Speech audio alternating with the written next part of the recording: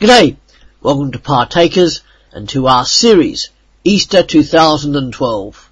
Today is Wednesday. Father, thank you that in your inspired and written word, the Bible, we have these prayers spoken by your Son, Jesus Christ, who is the living word. Thank you that these prayers of his show us some 2,000 years later the intimate relationship that exists between you and him. May the prayer relationship between you and us be as developed so that our relationship with you is continually strengthened.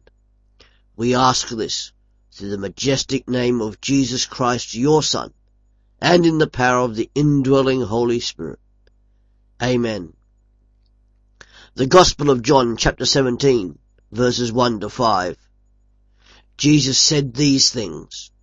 Then raising his eyes in prayer, he said, Father, it's time. Display the bright splendor of your Son, so the Son in turn may show your bright splendor. You put him in charge of everything human, so he might give real and eternal life to all in his charge. And this is the real and eternal life, that they know you, the one and only true God, and Jesus Christ whom you sent.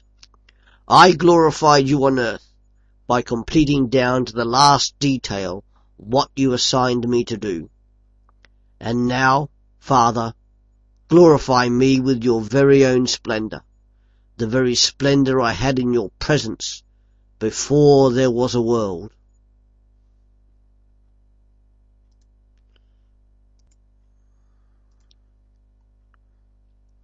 On Monday night, we learnt about Jesus' mission and his identity.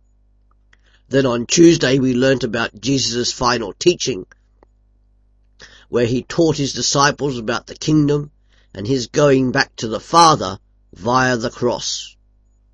Now Jesus Christ, quite rightly now, turns to prayer. Firstly praying for himself, then for his 12 disciples, and then finally for all disciples of all generations to follow, which is the church. This prayer, in John chapter 17, is probably the pinnacle of revelation in John's Gospel.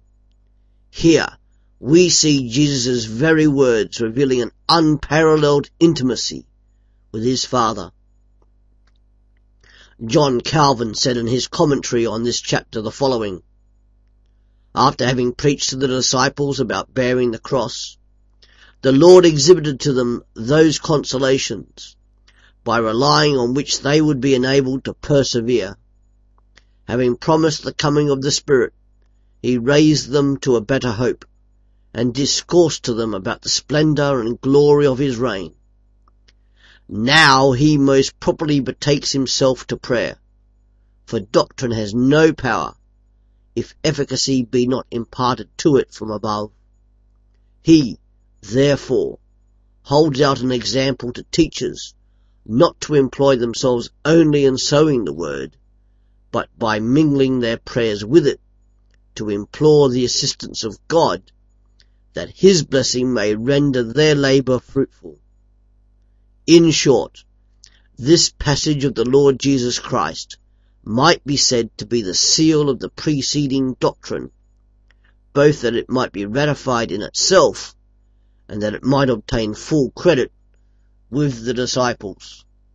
This scene, as portrayed by John, shows the importance of prayer, and how when doing anything for the glory of God, it must be covered in prayer. So firstly, Jesus prays for himself. And central to this part of his prayer is glorification. That is the glorification of himself, in order that God the Father who sent him will be glorified. Glorify is rarely used outside of church circles today.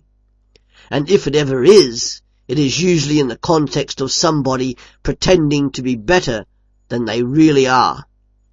Glorify means, in a biblical context, to have the person's true nature disclosed, So in effect, Jesus is saying in John chapter 17 verse 1, may people see me for who I truly am, your Son, and may they also through me see your true nature, Father. Praying as he does, just before he knowingly goes to his death on the cross, shows the importance of the cross. For it is through the cross, and that both God the Father and Jesus, his Son, will be glorified. Jesus' death on the cross reveals a God of love, faithfulness and forgiveness. And John chapter 17 verse 4 reveals that it was this purpose that he came, in order to complete the work given. Jesus' entire earthly life has been one to show divine love to all people of every age and class. All his works and words were completed without even a hint of hypocrisy. His entire life was driven by the desire to see sinful people turn back to God for reconciliation and forgiveness. At the cross, and only through the cross, this is achieved. Jesus confidently prays that having laid aside his glory by taking on human form, he will return to God's right hand, having achieved the work of redemption through the cross. The theme of eternal life runs throughout John's Gospel, John chapter 3, 15 to 16, and John 10 verse 28, for example. And do you know what eternal life is? Eternal life is knowing God personally and intimately, and that is only achieved by faith through Jesus' death on the cross. It is a free offer, and it is open to all people of all ages and of all time and of all classes. It is the responsibility of all people to take up the offer. Once the offer is taken up, the responsibility is then to tell others of this offer. And then Jesus prays for his disciples. John chapter 14 verses 6 to 8. I spelled out your character in detail to the men and women you gave me. They were yours in the first place, then you gave them to me, and they have now done what you said. They know now, beyond the shadow of a doubt, that everything you gave me is first hand from you. For the message you gave me, I gave them, and they took it, and were convinced that I came from you. They believed that you sent me. In this part of the prayer, Jesus prays for his disciples. Note how he describes them. They were chosen by God himself, seen God in Jesus, and have received God's words and obeyed them. John 17 verse 6. John 17 verse 6 and 9 and 10 tell us that the disciples were in the safe possession of both the Father and the Son.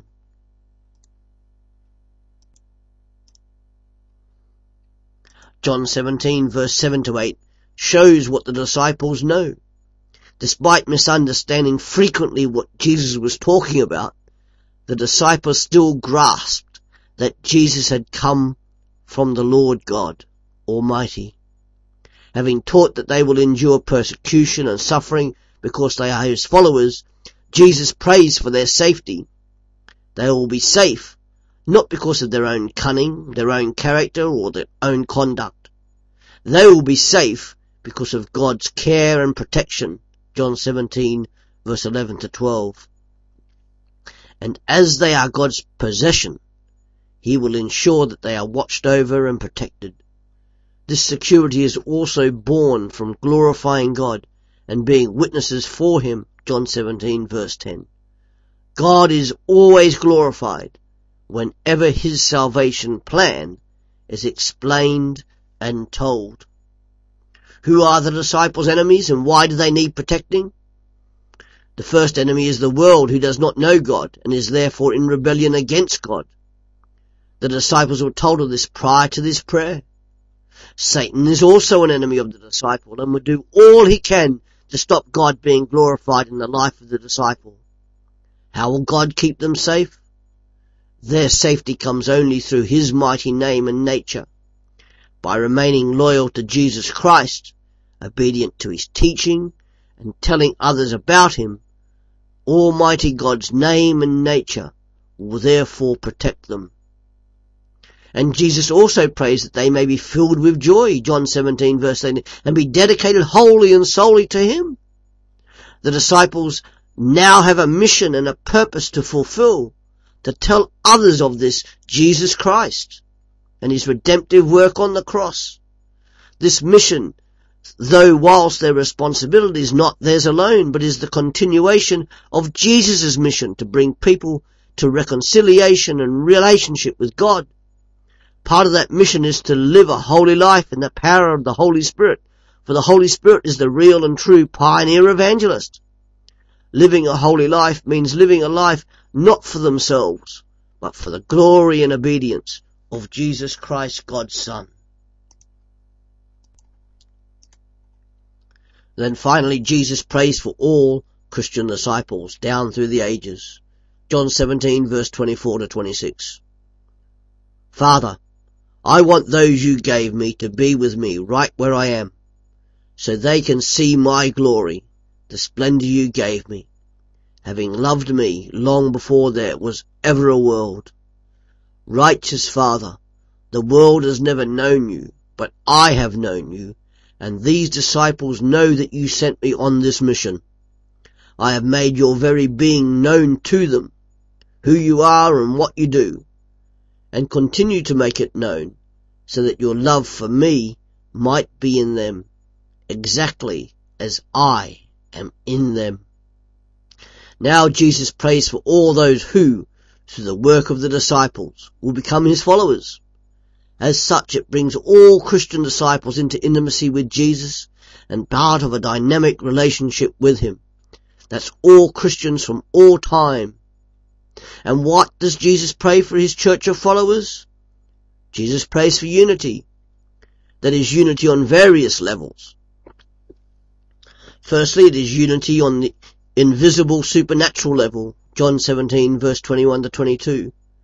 The lives of all Christian disciples are inextricably linked to each other, whether we want them to be or not, through the love and obedience of God the Son and God the Father. Christian disciples are united together because Jesus imparts upon them the glory given to him by God the Father. John 17 verse 22. This unity is also physical, insomuch as through a visible unity, people will come to know Jesus personally and take up the offer of reconciliation with God. This unity is also physically seen through the telling of the message of reconciliation. That is why different churches in a location or in a town must be seen to work together, a visible sign of unity reflecting the invisible unity. Remember Jesus' words earlier in John's Gospel? John chapter 15 verse 12 to 14.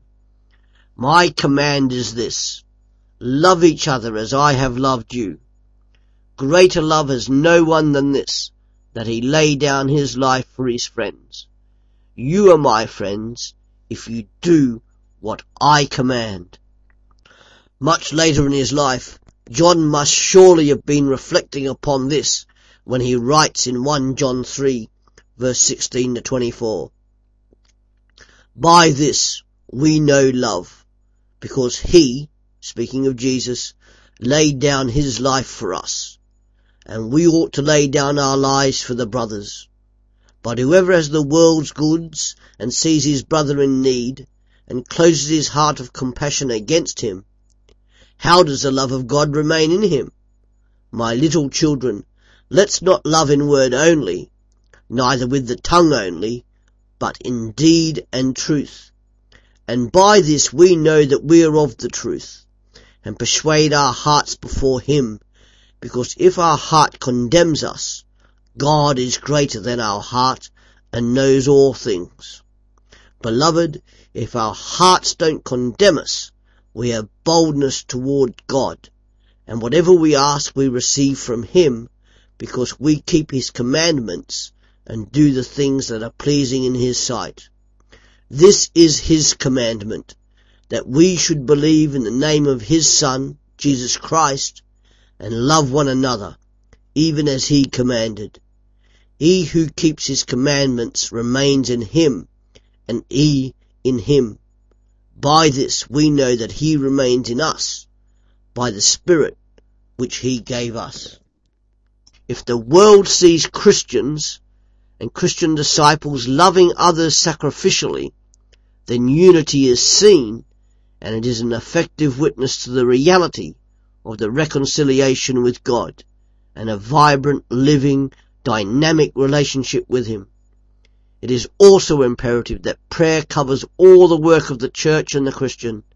Prayer is the foundation and the backbone, just as prayer was the strengthener and foundation for Jesus as he faced the cross.